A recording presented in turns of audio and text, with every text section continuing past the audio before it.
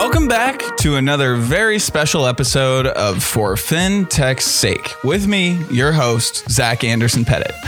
Before we get to today's episode, one quick housekeeping item. If you're a fan of the show and want a new episode in your inbox as soon as they're released, go to forfintechsake.com and sign up. Very straightforward, takes you 2 seconds, and then you'll get every episode straight in your inbox. All right, let's get to the good stuff. My guest today is my friend Ben White. Ben works in policy R&D at Plaid, a company you might have heard of. I learned a lot in this conversation, as I always do talking with Ben. He has a truly unique set of knowledge at the intersection of policy, regulation, and technology. We get into Ben's story and how he got to his unique role at Plaid. It really is informed by how he grew up and just his whole life story. It's really threads together nicely. We also touch on why policy matters in fintech and how it impacts us all every single day. And lastly, we get into the work Plaid is doing in policy and regulation specifically. And painful to say, but ignore our Chiefs reference at the beginning of the conversation. We clearly jinxed them with this interview. It was 100% our fault, and I take absolute responsibility. So apologies to Chiefs fans everywhere. Without further ado, I hope you enjoy my conversation with Ben White. Ben White, welcome to For FinTech's Sake, my friend. This has been a long time coming. It's good to have you here. No, it certainly has. I feel like we've been talking about this for years, and the day has finally arrived. We have, all the way back to, I think you, because of some other connections we have back in the day, you visited Kansas City, came to Fountain City FinTech, and we spent some time there, and we were like, we should do something eventually. And I think that was 2 years ago, and we're finally doing something eventually. So it's a culmination of many conversations. There's been a lot of conversations behind the scenes that I'm sure have gotten us to where we are right now. But yeah, fondly remember that day, sitting on some beanbag chairs as we like to do in the innovator world out here. And you're absolutely the kind of guy. As soon as you get to know you, it's exciting. You want to keep it going. Well, it's mutual, man. It's mutual. There's not that many people in the world that I can geek out about these things with. So I'm excited to spend some time geeking with you. So before we get into the geekitudes, as previously discussed, let's start with a little bit of who the hell are you? Because I think there's this, we all know Zach Parrott. We all know, a lot of folks in the Plaid leadership team. And I think, there's maybe some really interesting stuff happening in the different pieces of Plaid that we don't know about. So we'll get to that piece. But before that, let's just talk about Ben. Where are you from? How did you get into this world? Like, what made you give a shit about finance? Like, let's go all the way back and kind of talk about what made you you. Perfect. Happy to. Well, thrilled to be able to tell you that I'm from the home of the reigning Super Bowl champions and soon to be repeat Super Bowl champion Kansas City Chiefs. Run it Kansas back, Missouri baby. Is my hometown from the 816. And, came up in a household that was always really involved in the community, deeply involved in the faith community. And as a Jewish person was doing a lot of interfaith stuff growing up, and really got a sense, I've heard you talk about this on your podcast before, of just how diverse a place Kansas City is and how many issues it faces. One of the most racially segregated cities in the country, and in a way that really just, smacks you across the face when you go across that dividing line. And when I moved back home after undergrad and really had this, continued strong sense that I wanted to do something impactful in my community, started working with some local nonprofits at the United Way at the time, and really got this sense of, what are the real issues that people on the ground are facing day to day, and where do they stem from? I studied philosophy as an undergraduate, and they were always told to go get to the radical root of the problem. Like, look at a problem, don't just see it for what it is, like really get to its root. And when I was working with the nonprofits, it became pretty apparent to me that the root of a lot of people's issues were financial. Ultimately, what it came down to was they couldn't make rent, fell behind on bills, things got tough within the household. Hopefully they could keep a roof on their heads, or maybe they couldn't. And the help that they needed in the community, especially from a financial standpoint, just wasn't there. If anything, it was the opposite. They'd go out, they'd look for a short-term loan, and the only thing they could find was something that would put them deeper into a hole. And, a couple of years into that experience, it occurred to me, I'm sitting here, it's, the mid 2010s. I'm on my smartphone, I'm downloading all these new applications. And it, occurs to me, why is this not a stronger delivery channel to get the products and services into people's hands when they need them? I think it had really just started to take hold, within the broader community. And at the time I was running these fundraising campaigns for United Way. On the one hand, I would go out and try to raise money from, our local banks, the UMB and the Commerce. We got the Kemper family runs the finance world in Kansas City. Right. We all love them. And then on the other end, I was going out to these manufacturing companies and basically giving the same pitch. Like, hey, you care about your community. Why don't you give a little portion of your paycheck back to charity? We'll make sure it gets into the right people's hands. That's the entire business model of United Way. It started to occur to me, like, on the one hand, here's these banks that have all this money and are looking for better ways to serve their community. And here's all these workers who are going to work every day, working hard, trying to make ends meet, and having a hard time finding the product and services that work for them. And I was looking in the mirror, I was like, well, I am sitting between these two groups. Why don't we leverage this technology that we have to get these products to the people that need them? And that's where this idea came up for, we all know that there's structures in place to help people save money. For those of us who are fortunate enough to have full-time jobs, we get access to benefits and things like a 401k. Yep. But for those who are, maybe part-time or hourly workers, they don't see these same benefits, and they don't get all the benefits that we have of behavioral economics and all the research that goes into how do we incentivize people to make good choices with their finances.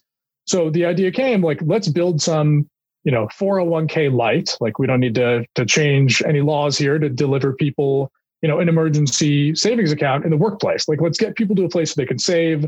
I think a lot of people have heard the $400 problem. Half of Americans would have to put something on a credit card to cover a $400 cash crunch. Yeah. Let's just, it's not to say that the money's going to appear out of thin air, but if we can start to incorporate technology, behavioral economics, and really meet people where they are with these products, we can solve a lot of problems. And that's, you have an idea like this, and then, God shows up and gives you a little bit of a gift. And my gift was this guy, Ronnie Washington, that had just graduated from business school and had basically the same idea and had raised some money to go out and start to do it. And that's where Onward Financial came up, and folks should go check out Onward. Ronnie's still running it and has truly been a pioneer in this space that continues to get attention. I just got off the phone 20 minutes ago with a guy who runs an industry group for retirement firms, some of the largest companies in the world, and they're all interested in how they can help people save more money for the short term.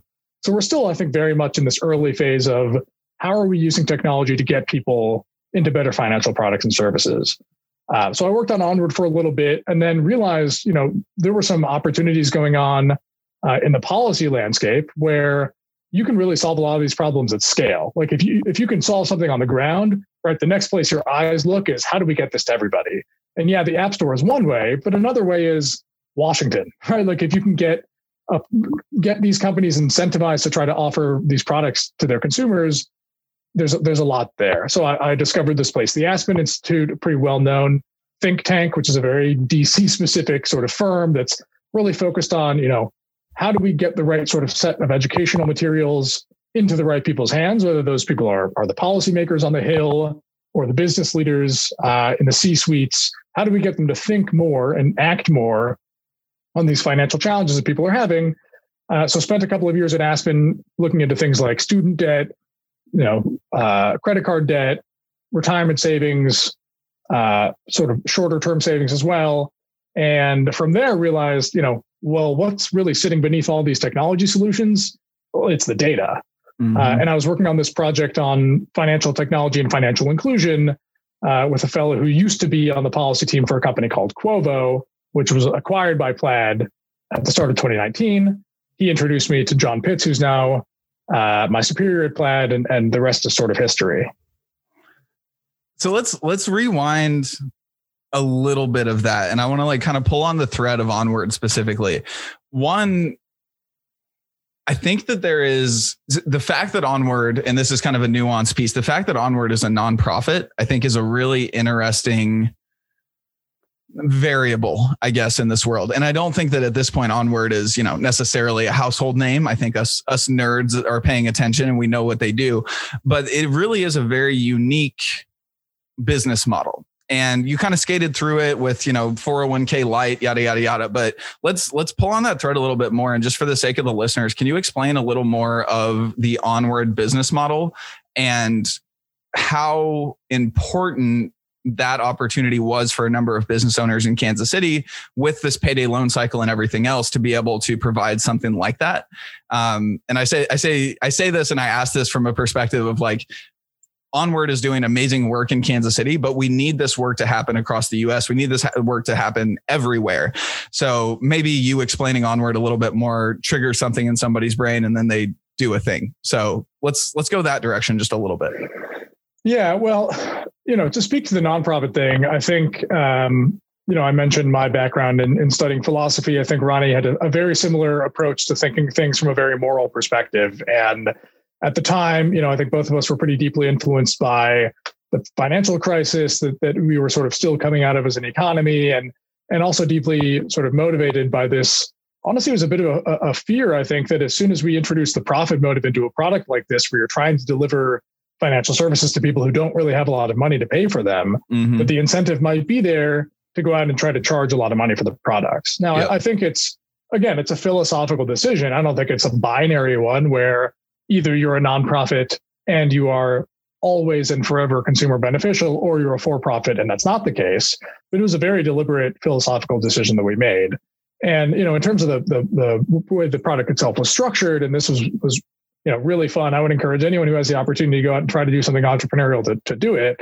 We had to go and sit down with banks and basically propose to them, like, we're going to build an application, a user interface that on the back end is going to be a bank account at your institution. At first, we even thought about it as a for the benefit of account, which I know quite a few fintech firms still do this with back-end banking relationships. But what we did was we enrolled individual consumers in credit union bank accounts at a local credit union that we were introduced to actually by Sly James, who at the time was the saxophone playing mayor of Kansas City.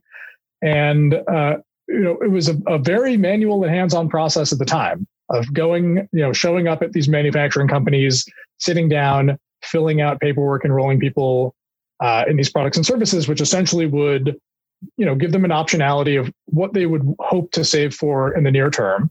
Are you saving to pay down your debt? Are you saving to buy your kids' school supplies? Are you saving to go on a little vacation? And then built the integration basically into their payroll system, giving their HR people all the tools they needed to set up an auto deduction to funnel that money, at a consumer's direction to a bank account. And then we went and worked with the credit unions to basically set up what we called a hybrid credit model, a hybrid credit product, where if a consumer saved a certain amount of money consistently and didn't draw down on those funds for a certain period of time, they could get a hybrid secured line of credit where they could use that small amount of savings as collateral against a larger loan if they wanted to have a larger expense that they couldn't cover with that pool of cash. So, I don't think I can disclose the terms of what those loans looked like, but that I think was one of the key innovations, was realizing even a tiny amount of collateral, financial collateral that the bank already has on premises. Like the bank had an unsecured loan product, the bank had a fully secured loan product. We said, let's split the difference. And the bank was clever and creative enough and truly open-minded and innovative enough to want to do that with us. So, it's at this point, it's been over 3 years since I've worked with Ronnie on the project, and I don't know exactly if that's the same model that he's operating with today. So full disclosure on that front. But that's how the product itself worked. Yeah. I mean, I think it's similar today. And I think we can all agree that Ronnie Washington is an utter and complete badass that has trudged through many a difficult water to get to where he is today. But it really does. I still kind of obsess about the fact that it is nonprofit, seeing Salary Finance, seeing a number of these other companies that are doing similar stuff in different geographies. I hope that at some point, some for-profit or something that can really get the flywheel turning there happens, because it's, the impact on the world could be absolutely groundbreaking. Like watching the payday loan cycle happen in Kansas City, specifically watching people that, whose tire got blown up on the way to work. And then all of a sudden their entire financial life is screwed up for the next 10 years and their credit score suffers and their family suffers. And, a lot of other things fall apart as a result of that one tire popping. Like it's just, I'm absolutely in love with the idea. And that's why Ronnie was in the first cohort of Fountain City FinTech. But anyways, that I think leads in a really interesting way to your work at Aspen, which does lead to Plaid. And one of the things that I always obsessed about with Onward was like, if these payroll deductions could be tax-free in the same way that a 401k is, right? A non-tax, just going directly over there without anybody, Uncle Sam specifically touching it. It seems like it could innately be a huge market and would be something that's really important to the world. But that all comes back to policy, right? And that all comes back to where you're sitting in Washington. And that all comes back to maybe not necessarily exactly the work you're doing at Plaid, but it comes back to, this role, which I fucking love the title, policy R&D. Like, does anybody else in the world even have a title that cool when they're working on policy? Like, you're researching and developing policy, creating the future. I've always wanted to be one of one when it comes to work. I've always wanted to be the only person in the world that has my job. And when something like this comes my way, I was very excited and thrilled to be where I am. So how much, and we'll get to Plaid and we'll get to, kind of the rest of this nerdy stuff here in a minute, but what gets you out of bed every day with this stuff? I mean, you've seen a lot. I mean, I think we've probably seen a lot of the same stuff, talking about the payday lending industry, things like that. Like, was it your time at United Way? Was it working with people as you were selling Onward? Like, what is it that drove you to care this much? Because it's not like you treat this world like a 9-to-5. Like, you are the biggest policy nerd that I get to talk with, and I love it. I learned so much from you, but it's not knowledge that gets gained overnight. Like, you are obsessed with this stuff. Well, I maybe it is very specific to me, but the opportunity to have an impact at the systems level, I just think is the most profound thing, one can do with one's life. If I'm allowed to abstract out to that level. You are. I mean, you're a philosophy major, so I'd be disappointed if you didn't take it there. And I think people have their different approaches to doing that, right? Like, there was the part of me that thought that building a startup was the way to go in that direction. There was a part of me that was, let's take this super holistic vision of what is financial security. How do you think about a household level balance sheet? What are the in and the outflows? How do you prescribe? The idea of financial health, like, it has really only been around for a decade, maybe two. I mean, Financial Health Network, formerly CFSI, absolute pioneers, like, have just ripped open this space that did not exist before, that is now on the tip of everybody's tongue, right? Like, one of the things that I think we might talk about later that just gets me incredibly excited about the state of the world as it is right now is there are fights going on right now in the public sphere over who should take over some of these key banking regulators. And the fight is, should we have a progressive person or a progressive person? Yeah. And yes, the answer should be yes to both, right? There are, right. Fundamentally, it comes back to this idea, some might attribute it to Bernie. I'm not going to call myself a Bernie bro, but, in an affluent society, you should try to establish an ecosystem in which a rising tide can lift all boats. Our financial services system, I think, especially coming out of things like the financial crisis, folks in our generation have this massive wake-up moment, realizing that the lifeblood of a modern economy, of a capitalist economy that is finance, is fundamentally set up. I mean, you've heard folks all the way up to, PayPal CEO Dan Schulman says all the time, it's expensive to be poor.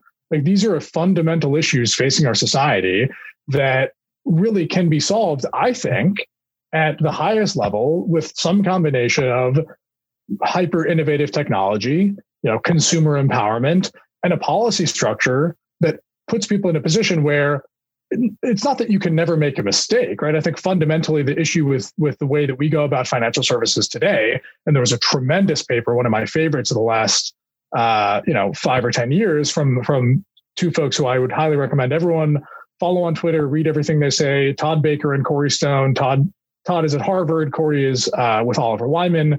They wrote a paper that was basically, hey, we have this entire healthcare system that's based around making sure that people are well, making sure that people are benefiting from the structures that are in place around health.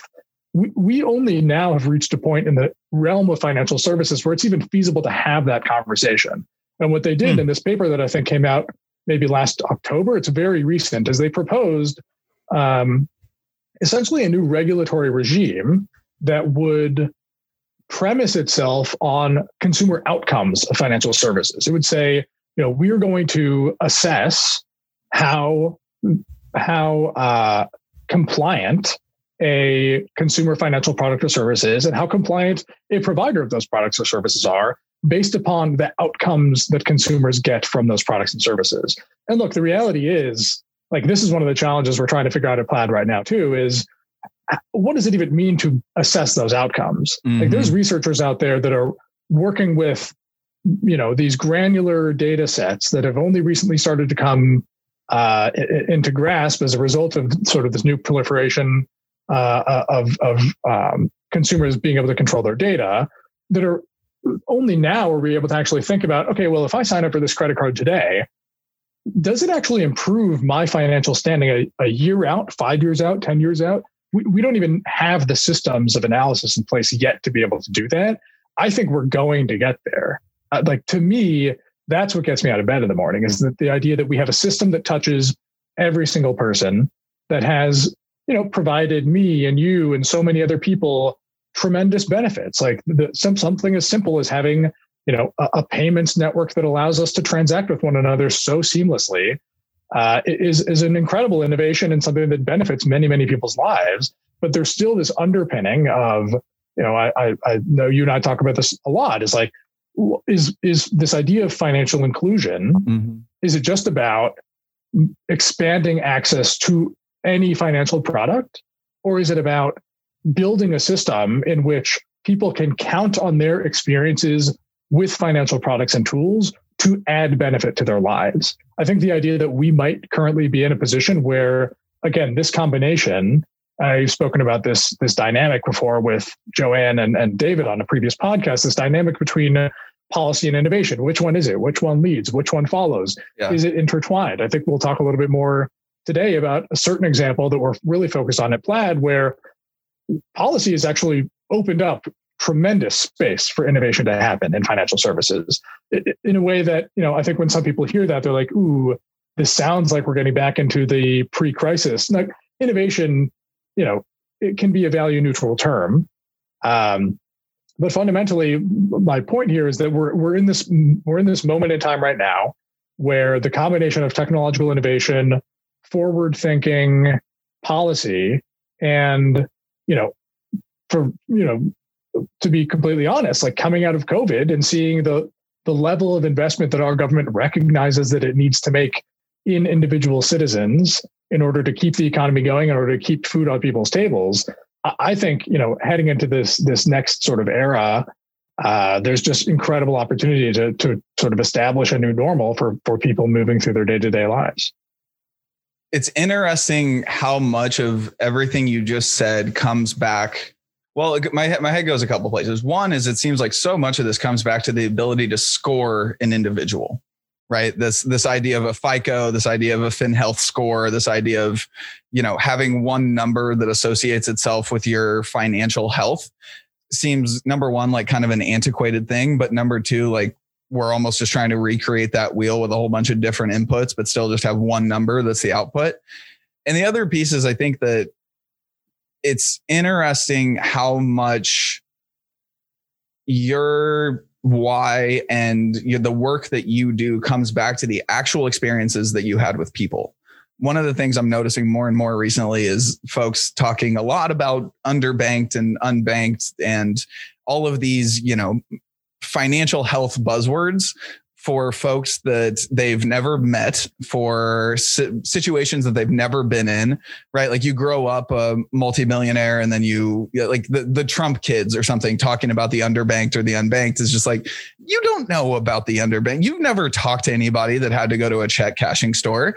And that's the thing what's one of the things that I love about your perspective on all this is, like, you've actually been in the experience of understanding why people need this stuff, why this equilibrium needs to get created, and why things like open banking are dramatically going to change the way that we function as a society, not just as an economy. So anyways, you get me excited listening to you talk. And, the fascinating thing I think about it too, and the sorts of conversations that I really enjoy that you bring up, are that, we might think that we're onto something, and that, walking into a check casher is necessarily, an unsophisticated or misinformed activity. And then you go out there and you pick up a book like Lisa Servan's The Unbanking of America. I think that's what it's called, where she I think so. Basically goes undercover, and you want to talk about interacting with people. She works at a check cashing shop for a couple of weeks and realizes these people are getting the best service that they can find out here.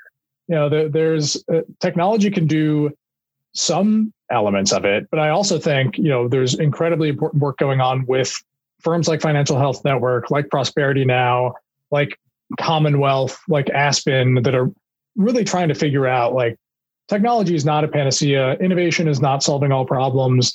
We need to be able to have this, hyper personal. Where there's a need for high touch, let's have high touch. Where there's a need for things to be automated, let them be automated.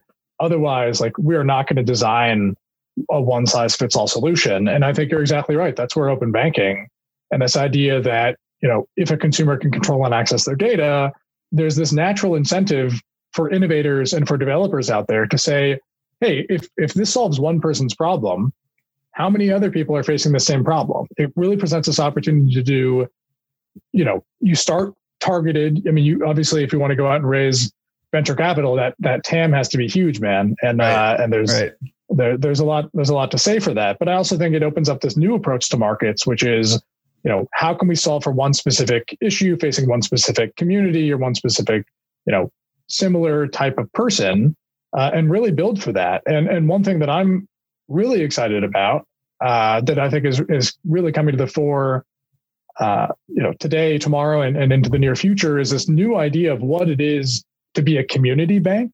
Mm-hmm. I know that that's a very loaded term that means a lot of things, especially in the regulatory space. Yeah. But one thing that I just saw a headline this morning that this firm that started, not too long ago, that I think like Killer Mike is somewhat behind, of Greenwood Bank, which is Greenwood Bank. Yeah. Alex Harris. They just announced that in the first 100 days, they've had 500,000 folks sign up. Like, the idea that a community bank doesn't necessarily need to be geographically centered. It should, again, there's a regulatory system built around small banks and community banks that should absolutely stay. Community banks are absolutely critical to many, many of our communities. And we should be thinking really hard about how we build them up, how we support them.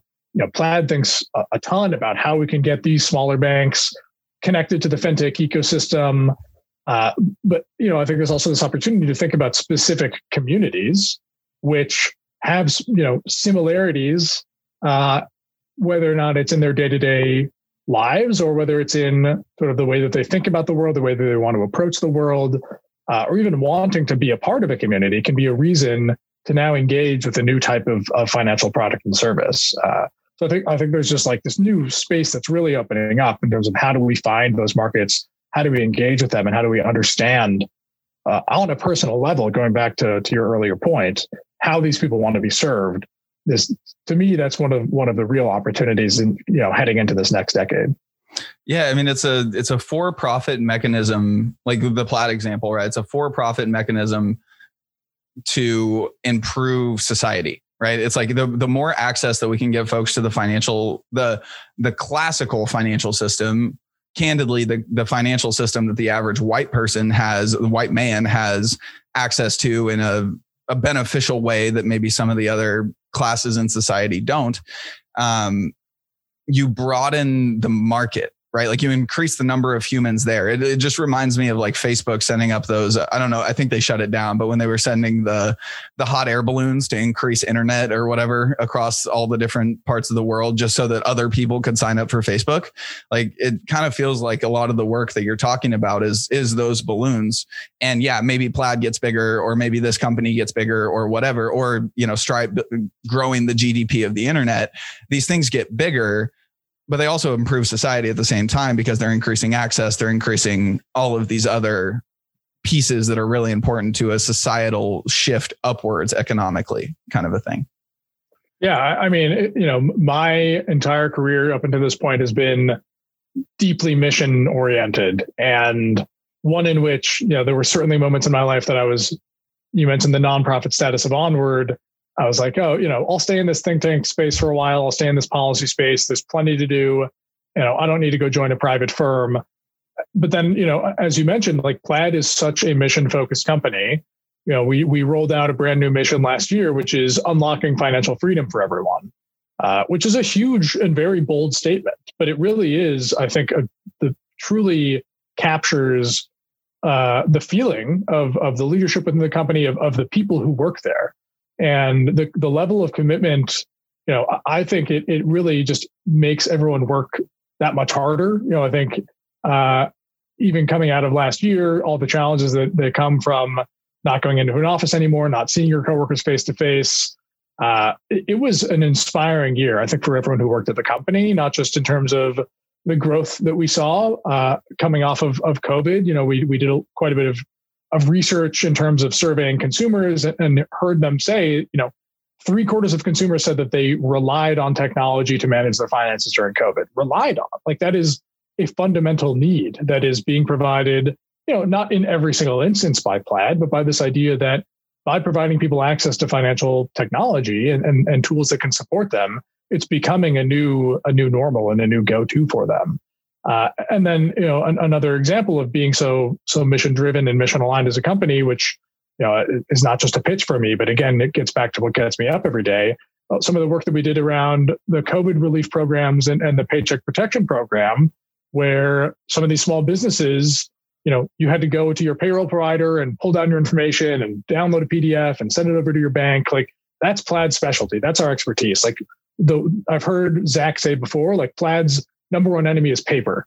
Like, we don't want people to have to download and fax. Like, if the information is there and you need to get to somewhere else, we will build that integration to make it possible. And it was incredible to see coworkers step up and in a matter of days and weeks, working nights and weekends, truly for the benefit of the greater good and of seeing what we could do for society. And I think it's potentially a benefit to come out of COVID in particular also, that folks are going to want to continue to explore more ways to make that sort of an impact.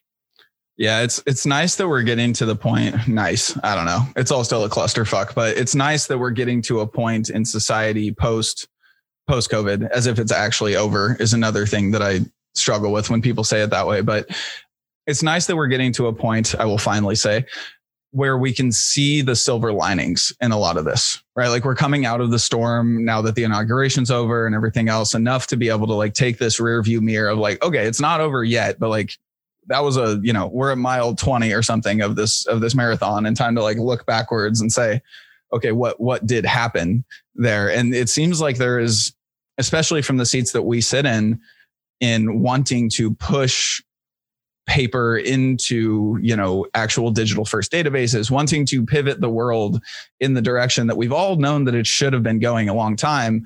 And all of a sudden this gas gets lit on the fire, and it happens very quickly, and we all have to work nights and weekends. And it just escalates, weirdly during a pandemic, working from home, we're all working harder than we've ever worked because everything's escalating and moving so much faster than it ever has. So it's, I love when these things line up that way. It's beautiful. Let's go to open banking. So we talked about it a little bit. This is one of those things that I can talk enough about for about 3 minutes, and then I run out of the room because then I start sounding like an idiot. And you are one of my go-tos on this specific subject. So let's almost do a 101 of open banking, and then get into kind of how it's functioning in the world. So let's start with that piece of, number one, what is open banking? Because I think people throw that buzz term around a lot and often misused in my experience. Sure. Yeah. And, I think that's a great place to start is just with that definition. So, open banking refers to an ecosystem in which consumers can access and share in digital formats their financial data really across the financial ecosystem. So I think at first it was thought of as a way to introduce innovation and competition into some markets where there wasn't innovation and competition. I think we're all familiar with sort of the traditional approach to financial services, where it's every product is offered under one roof.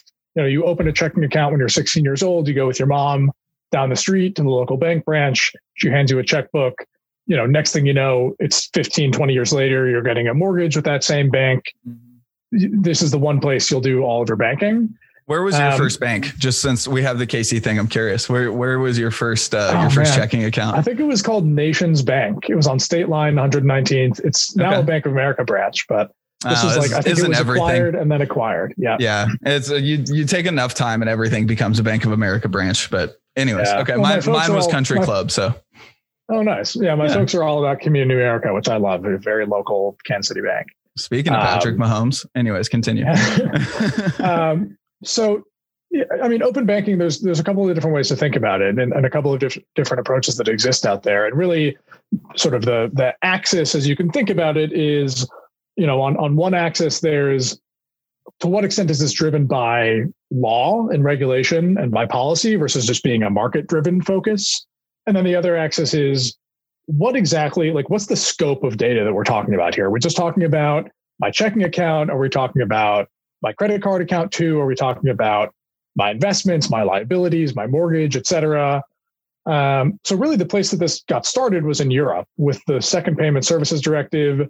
I think sometime in the mid 2010s, basically said, payments providers need to be able to make their services essentially interoperable by making the data accessible, which then the United Kingdom, no longer a part of the European Union, but still subject to PSD2, essentially leveled up into what they called really the first formal open banking regulatory regime, where this, their Competition and Markets Authority, which oversees the 9 largest banks in the United Kingdom, recognized, again, like there wasn't enough competition in the banking sector.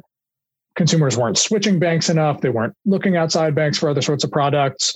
So they established a formal open banking regime, which, granted consumers a legal right to be able to port their data from their bank accounts to third-party providers. And this really sort of gave rise to what are now known as the challenger banks, so Monzo and Revolut and Starling and N26, which have since come in and really captured pretty substantial parts, especially of sort of the younger markets in those places. But the thing that's important to note about the United Kingdom is that the scope of data is fairly limited. So the only data that you can actually, have a legal right to pull down and port and can essentially go, and if a bank is blocking you from accessing that data, you can go and report that and ensure that they do provide it to you. The only data is on your what they call your current accounts, which is basically your checking and savings and the accounts that you make payments with. But there's two different ways that you can sort of access and manipulate that data. One is called account information. So a third party can come in and provide a personal financial management tool where it says, okay, we'll track your spending. We'll give you recommendations. We'll basically display your information back to you. On the other hand, there's what's called payment initiation services providers, which is, they essentially get what's called right access to your data, where they can actually initiate payments on your behalf. So it started with a really robust structure. They actually required all of the banks to invest in this new sort of quasi-governmental entity called the Open Banking Implementation Entity, which designed an API spec from the bottom up, which every bank had to build to. And now, every consumer in the United Kingdom has a legal right to access and share their financial data. So once that started to take off, sort of other governments started to take notice. At the same time, Australia was thinking about data in a much broader fashion and has actually since rolled out what they call a consumer data right, which is widely looked at as like the most comprehensive approach to granting consumers data rights, where it's not just your banking account, it's not just your checking account, it's all of your banking services. It's not just all of your banking services, it's your banking services and your utilities information. It's not just that, it's also your telecommunications information. So they're thinking really broad, really holistic that, fundamentally data belongs to a consumer. That means all of your data. And a consumer has the right to share all of that data with whatever third party wants to come in and offer them, whether it's competitive rates or some of these budgeting services, as an example. So Australia actually they're doing this in phases. So they started with just open banking. Over the next couple of years, they're rolling out this expansion to telecommunications and utilities. But again, they're sort of looked at on a global scale as the leader. So those are the two that have taken so far sort of the strongest regulatory backed approaches. On the other hand, you have these parallel sort of approaches going on, I think, between the United States, which to this point, and we'll get into a little bit more detail because this could change quite soon, but there's one stipulation in Dodd-Frank that tells consumers that they have a right to access and pull down their information. There's a lot of questions around, to what extent, what's the scope of data involved there. We'll get into more detail because the Consumer Financial Protection Bureau, which oversees that stipulation, has actually recently put out a call for information. Plaid is going to put out this 50-page comment letter we've been working really hard on to basically lay out, like, here's the state of play in the financial data ecosystem, and here's where we think the future should go. So there's the US, and then there's also Singapore, which are both open banking sort of leveled up to what's called open finance. Open finance is this term that refers to not just the bank account information in your checking account, but all of your financial information. So, I said Australia has financial information plus. Open finance is basically your financial information extending so far as, any information that has to do with your spending, your payments, your investments, your liabilities, even including things like your payroll, which Plaid put out a white paper about a couple of months ago. So, I'm drawing that connection. The United States has been essentially in a market and industry-driven approach where there's this one stipulation from the government.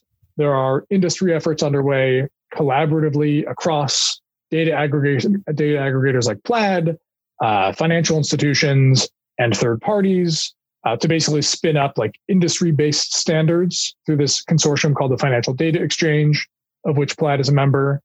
The last thing I'll say about this comparison to Singapore is that, Singapore has, I think, just naturally a highly innovative banking ecosystem, and their banks actually voluntarily came together to design their own APIs to make this data accessible.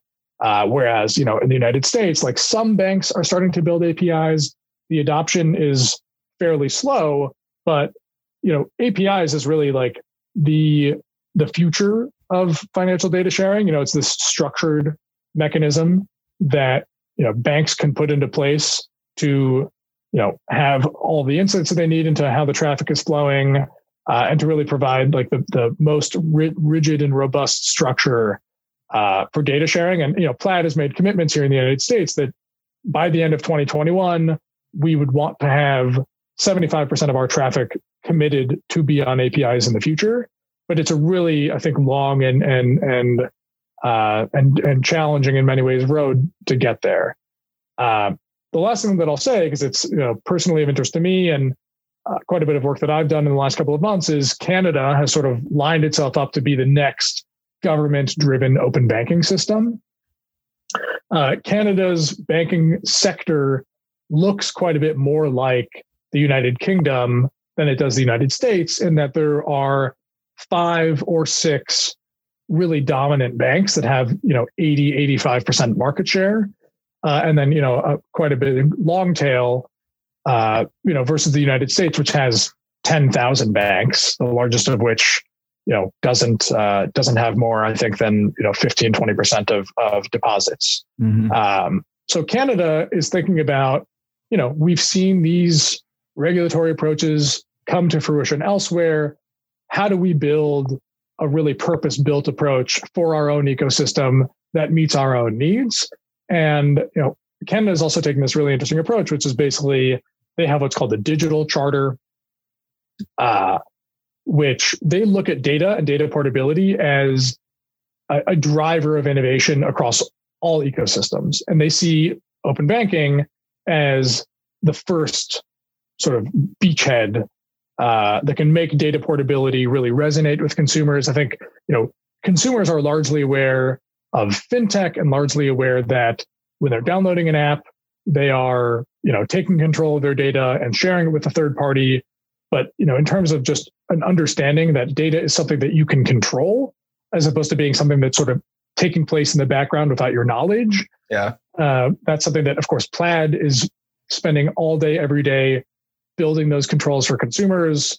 I think governments are really interested in having consumers be highly, highly aware that those tools exist, and really changing this conversation about data from one that is, the cat's out of the bag, what do we do to rein this thing in, to this is something that consumers can really benefit from if we have, again, this proper combination of technological innovation that's really focused on consumer outcomes and sort of a really strong policy space where and we'll get to this in the context of this CFPB rulemaking.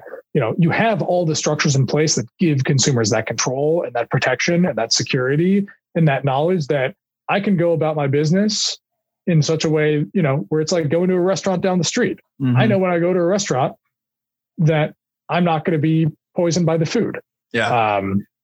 That is, the future that I think everyone in this financial technology ecosystem wants to see, and the direction that I think we're already moving in terms of consumer awareness and consumer control, and being able to access and share your data in a way that's fully with consumers at the center. The open banking conversation, right? Just that term, the idea of data control, I think it's very ethereal for folks that aren't total experts on it, right? I think it's easy to kind of wrap your head around the idea of like, I want to own my data. Nobody else should own my data, right? Like that's just kind of a philosophical point of view that makes sense, I think, to the average human. One of the things that I think is most helpful and most interesting for people to understand is what that actually means in practice, right? So if you're a consumer in the UK, if you're a consumer in Europe, if you're a consumer in Singapore, what does having a very forward-thinking open banking or even open finance structure mean to you? What do you get to do that you would not get to do normally? What data can you pull back from people? How does the permissioning work? Like talk us through what that means for the human on a non-policy level, I guess. Yeah, I mean, I think you're completely right. Like data is the sort of thing where if I were to walk down the street and someone were to hand me a zip drive and say, here's all your data, I would say, thank you. Now what? Yeah. If it was Bitcoin, you'd be good. But otherwise, yeah. As long as I can remember my password. Right. I think fundamentally the purpose of open banking and both the philosophical and the economic and the policy drive behind it is that it incentivizes innovation. It basically says, if I'm a consumer and my bank is not offering me a tool that I want to be offered, rather than just throwing my hands up and saying, well, I guess I'm not going to be able to use that tool, my ability to take control over my data incentivizes someone else out there in the world, some genius developer, sitting behind a screen like we all do these days, to build a tool that they know I'm willing to compensate them for building for me, and to know that because I can control that data and no one can tell me that I don't control that data, and I can use a tool like the ones that Plaid and Plaid's competitors provide in order to make that data accessible, the incentives are there for that product to be developed and for the outcome to come back to me. So it's about the ultimate output. It's not necessarily saying, here's a cache of data, go do something with it. It's saying this data in one way or another is being used to generate value for somebody. Is that person you, or is that person, the bank that you happen to be banking with that now has all of your information because you've chosen to bank with them? Mm-hmm. So I think ultimately it's about consumers being able to sort of move through this marketplace, knowing that their ability to take that level of control opens up a whole new suite of products and services to them, and which they can access, seamlessly without necessarily having to concern themselves with, do I need to necessarily switch banks in order to access this new product or service? Do I need to write the code myself so that I can budget for myself? With, some people still like to do that. Plaid partners with Microsoft Excel now for people who want to build a budget within Microsoft Excel. There's a tool now called Excel Money where Plaid can pull down your information from your bank account because you want that information to be pulled down to populate a file for you. Now, I'm the sort of person I'd rather use Copilot or YNAB or a budgeting tool that can help me, day to day, because my core bank provider doesn't offer me that tool. So it's really for a consumer, again, about what's the end result, what's the end output, am I able to trust that the information that is presented to me is sufficient and is accurate and does actually help me? Yeah. And so one of the use cases that I'm always most interested in, and I don't know if it falls under the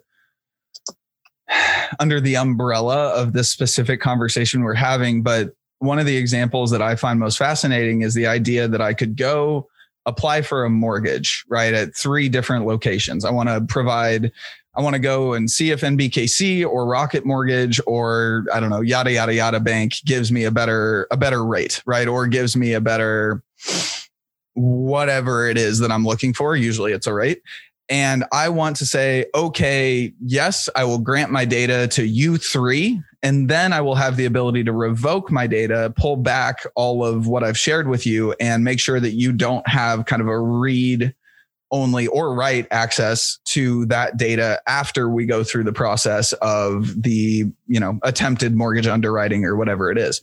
Does that fall under the umbrella of open banking? Is that am I thinking of that correctly in kind of the way a user would actually own their data in that manifestation? Yeah. So this is also where that, intertwining of policy and innovation is really important because we're in a place now where it is possible, and companies like Plaid are building these tools for consent management. Plaid has a tool that is currently in beta that gives the consumers a location where they can see all of their connections, revoke those connections as they see fit. In addition to some of the products that Plaid offers are just a one-time pull. Mm-hmm. So if you were to use Plaid to go in and apply for a mortgage, that would not necessarily require you to provide a continuous stream of data. In some instances, it might, if that's what the provider is asking you to do. Sure. But in other cases, it's all they need to see is, how much money do you have today? And that is information that can be shared once and doesn't need to be shared again. And going back to this rulemaking that we're seeing out of the Consumer Financial Protection Bureau, a lot of the questions that they're currently asking have to do with, should there be standards around for how long the data should be able to flow before a consumer has to re-authenticate or reauthorize their data. And that was something that was actually incorporated in the United Kingdom. They had a 90-day reauthentication mandate, which basically said that every 90 days, whatever bank that you had connected your third party with, whatever bank was sharing your data, had to break your connection with that third party, and you had to go in and re-authenticate yourself just to prove that you still wanted it.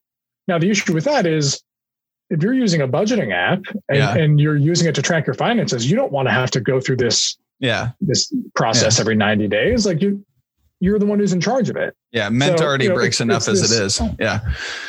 It's this need to make sure that throughout we are ultimately putting the consumer in control and not, prescribing sort of artificial or arbitrary boundaries that say, hey, we can just fairly assume that most consumers, they do something once and they forget about it. No, the idea is like the future that we're driving towards is one in which, yes, the benefit that consumers accrue from access to their data comes back to them in the form of the products and services that they are able to obtain, but they also retain rights and controls over those data that ultimately belong to them and are not dictated by their bank or not dictated by the government. Like if we're going to get into the space of your data as your property, then we need to get into the space of property rights. Yep. And, I'm not a lawyer here, but I think ultimately you can get a lot of people on board with the idea that if the data belongs to the consumer, then no one but the consumer should have the rights and the authority to decide what to do with it. And that's, the system that I think we can work towards under this overall umbrella of a more structured ecosystem that it appears the U.S. might be moving towards, depending on, honestly, the priorities of the incoming CFPB director.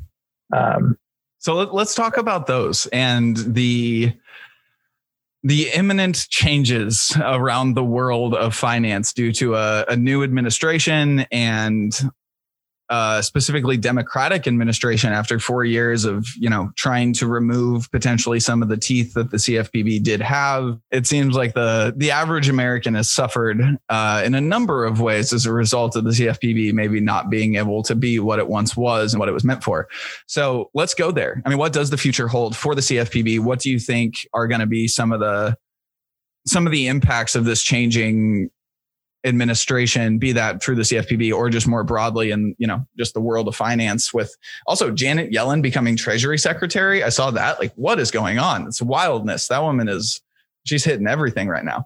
Yeah, I think DC, I can tell you, is quite excited, as I mentioned earlier, to be back in a position where we're now discussing the minutia of policy and not the grandiosity of whether or not democracy will survive. So, looking forward to the next 4 years of getting back into the weeds and really getting deep on these issues.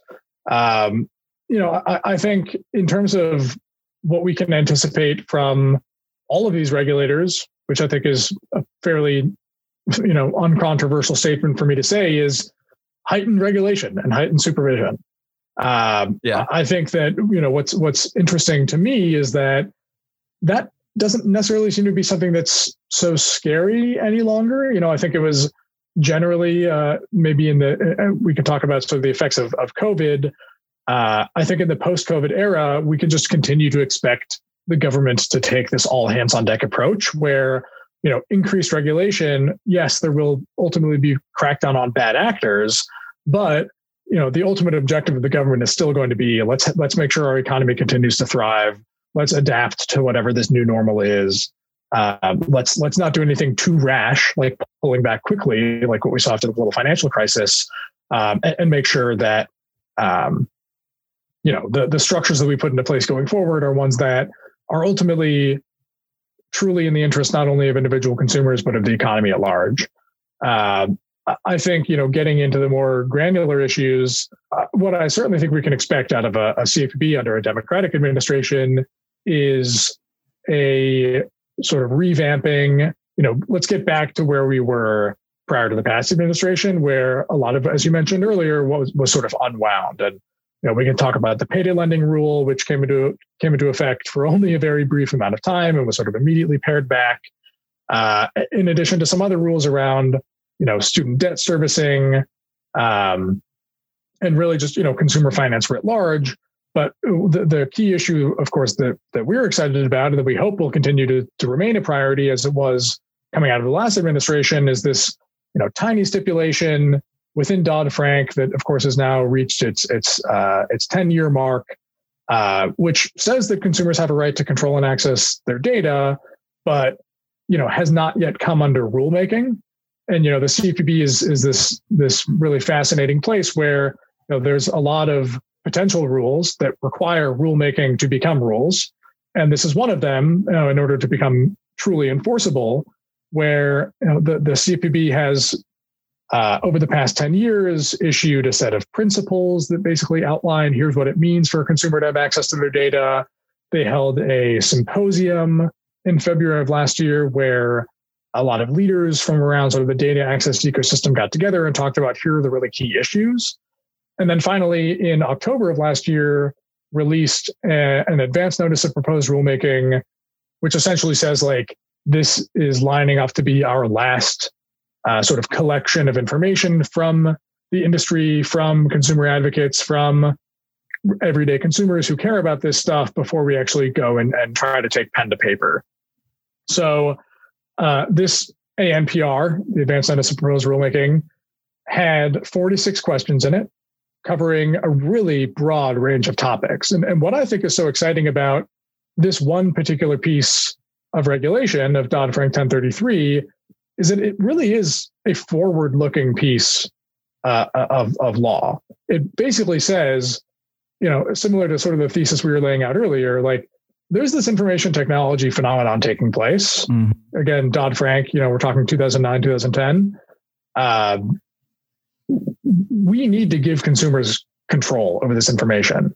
Obviously it's the Consumer Protection, Act, meaning the step one to consumers being able to comprehend what's going on with their finances, to be able to see that information.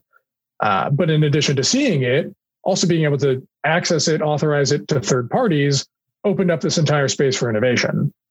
And a couple of things I think are really striking about this advance notice of proposed rulemaking they put out. The first is that, they basically break the ecosystem down into three parts. There's data holders, which you can generally think of as financial institutions. There's data aggregators, which you can generally think of as Plaid and our competitors. And then there's data users, which is all the third parties out there that consumers are signing up with that need the inputs of their data in order to function. One thing that I think the CFPB is really starting to grasp that I think is really critical is that the lines between data holders and data users, as more consumers start adopting financial technology, are increasingly blurring. Right? Like banks might have once thought of themselves just as the source of the data, which consumers were then coming and taking with them and going elsewhere. Increasingly, banks are seeing themselves as recipients of data from other banks and also from third parties. Like if you want to see a consumer's holistic financial picture, you need to see the money that they have in their investing account that sits outside of the walls of your financial institution. You need to see the money that they're paying down on their student debt, which they might have accumulated under a refinancing scheme. Like there's the opportunity to be, the center of a consumer's financial life is still very much out there. And the role that data connectivity, and I think what the CFPB has been very smart to recognize is that the data is going to increasingly flow in every direction. Plaid thinks of itself as a service provider to financial institutions who are interested in receiving those services as much as we are to fintechs. Like that is the future. It's consumers permissioning, taking their data with them in every direction. And so I just think that the CFPB is really smart to recognize that each of these groups play today. And we can expect that those roles might continue to blur going into the future. The other thing I think they're really smart to recognize and really emphasize is there's competitive tension in this space, right? Like a financial institution that sees their customer leave their service and go to use someone else is going to feel some incentive to get that customer back. Our belief is that restricting a consumer's access to their data should not be a means of keeping that customer around. Like the days of the walled garden are past. And I think the CFPB asks, I think, a series of 10 questions that are all focused on what are the competitive incentives in this ecosystem and what can we do to mitigate those. And, again, our comment letter will be public in a matter of days because this is due on the 4th of February. But essentially the point is the best way to mitigate those competitive incentives is to have a mandate that applies across the board so that no matter who's holding a consumer's data, they have to make it accessible so that you're not seeing either side or any side of the ecosystem sort of playing that card of, well, we don't want our consumers leaving for other products. So we're just not going to let them do that by not letting them share their data. And there's a ton of other considerations out there. It's really not that simple and straightforward. There's a lot around, what sort of relationships need to be in place across data aggregators and other parts of the ecosystem. And that is something that Plaid spends a tremendous amount of time on in terms of communicating with both sides of serving our customers, regardless of who they are, and of also communicating and building really strong relationships with banks who are in large part the sources of that data. But I think ultimately, the thing that we hope the CFPB will keep in mind is that, solving this one piece of policy, giving consumers this access and authority over their data, actually will have spillover effects to a lot of these other elements. Like if you want to have a payday rule, where part of this payday rule was that payday lenders had to be able to assess the ability to repay of their customers. They had to be able to look at their customers' financial pictures and say, can you afford to take out this loan and pay it back without taking on another loan on top of it? The only way that such a thing is possible is if a consumer can share the necessary information with you so that you can run that assessment for them. So, essentially the top line thesis of our entire comment to the CFPB, and what we're really pushing forward is an entire range of consumer finance issues become more solvable if you give consumers this level of control over their data. You're incentivizing innovation. You can establish new guardrails over whatever those products and services might be. We saw a lot coming out of the CFPB where they're issuing, approvals to all kinds of fintech products. There was an approval for a certain type of earned wage access product, which is in many cases a product that consumers who would otherwise be using a payday loan now use. So, it's sort of simplistic to say that the new CFPB will sort of make it a 180 from what the previous one did, because I actually think there's quite a bit of learning that they can do from the last one in terms of the active rulemaking that took place and not the scaling back that happened.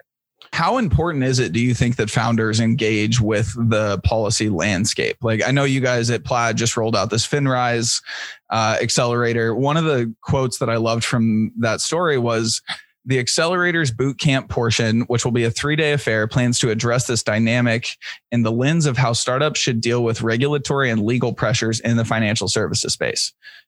That is very non-average for a fintech accelerator, right? It seems very policy focused, very regulatorily focused. Why?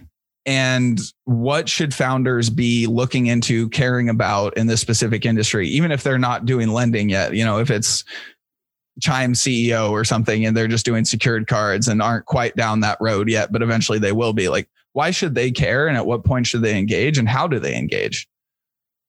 Yeah, well, you know, it's interesting that you bring that up, because I was talking with a coworker who's been really leading the charge on that effort. And for those who don't know, FinRise is Plaid's new accelerator that we launched specifically focused on BIPOC founders.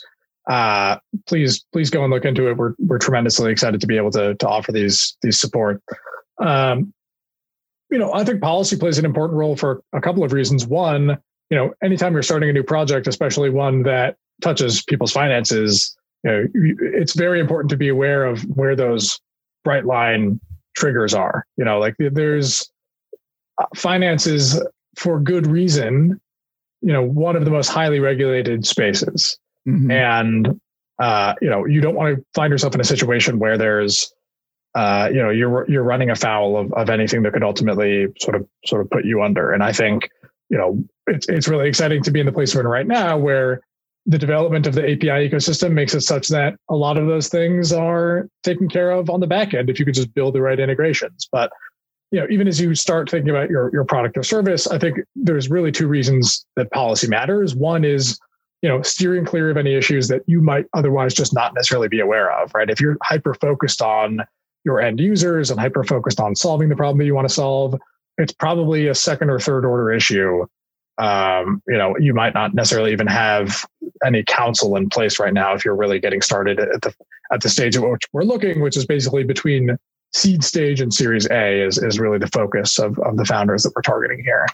The second reason is that policymakers themselves are really interested in what's going on in this space, mm-hmm. right? Like we talked about the CFPB a little bit. The CFPB, you know, recognizes that technological innovation in finance is reaching people in new and potentially very profound ways.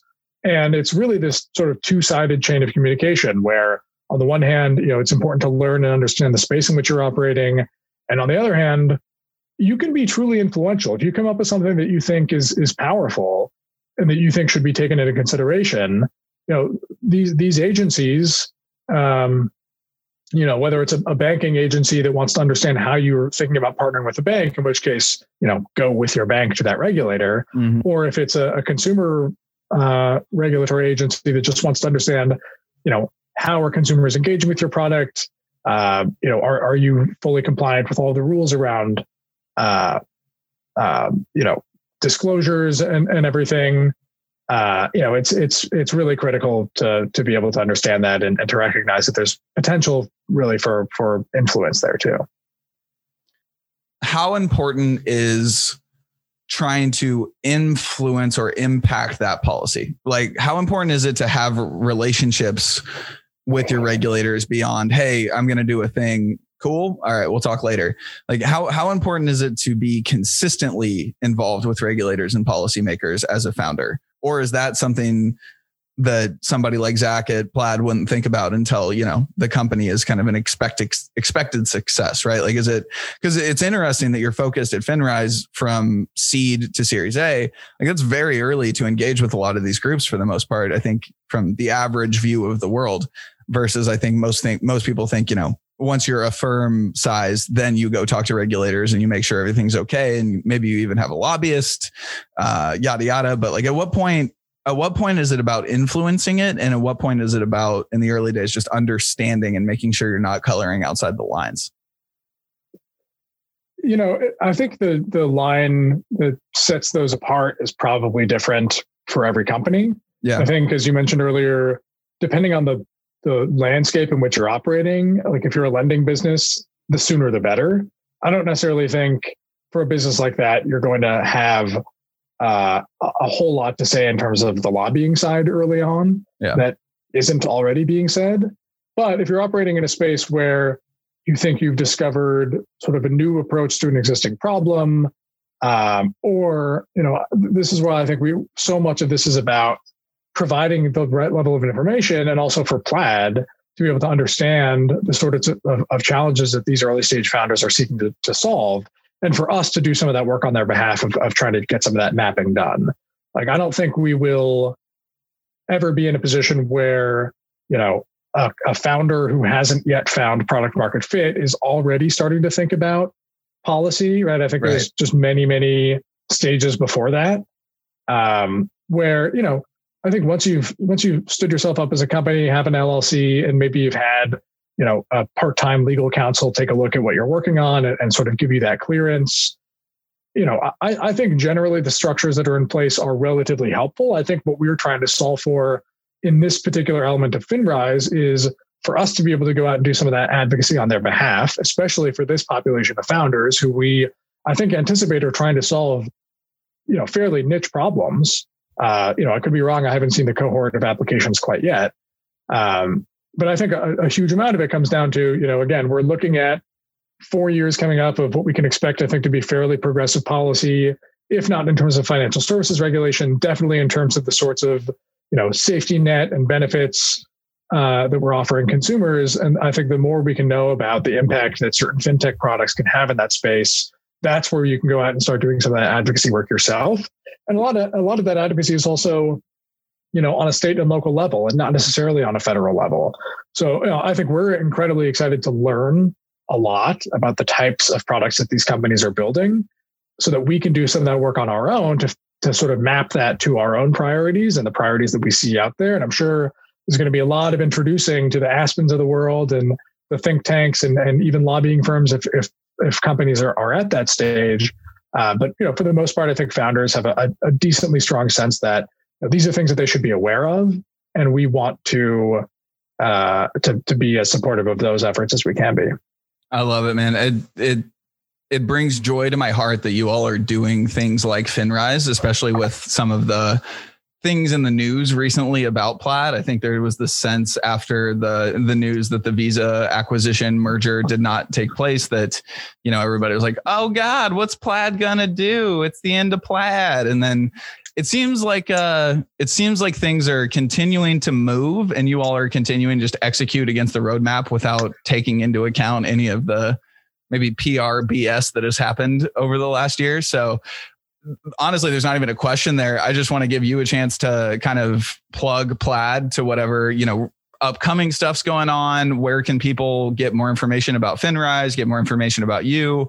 Plaid.com feels like an obvious place, but I'm guessing there's other places people should be looking for different things. And maybe even if you're hiring, things along those lines. What can these listeners do to help you guys?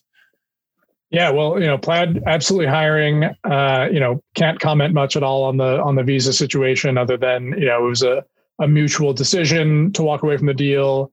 But certainly not the end of Visa and Plaid. Visa's still an investor and a partner, and there's a lot more that we'll plan to do together.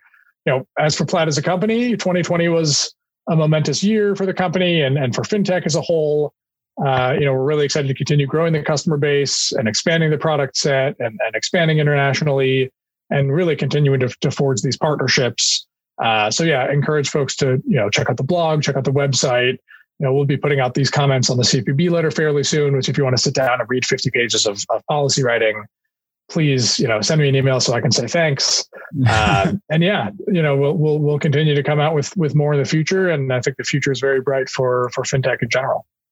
This is awesome, Ben. I appreciate your time, my friend. I think we're going to have to do like an every 6 month check-in or something and just see kind of how things are going, talk about policy, talk about Plaid, talk about all the new stuff you all are doing. So let's keep this going, my friend. I appreciate your time and I look forward to our next meeting and hopefully someday soon in person.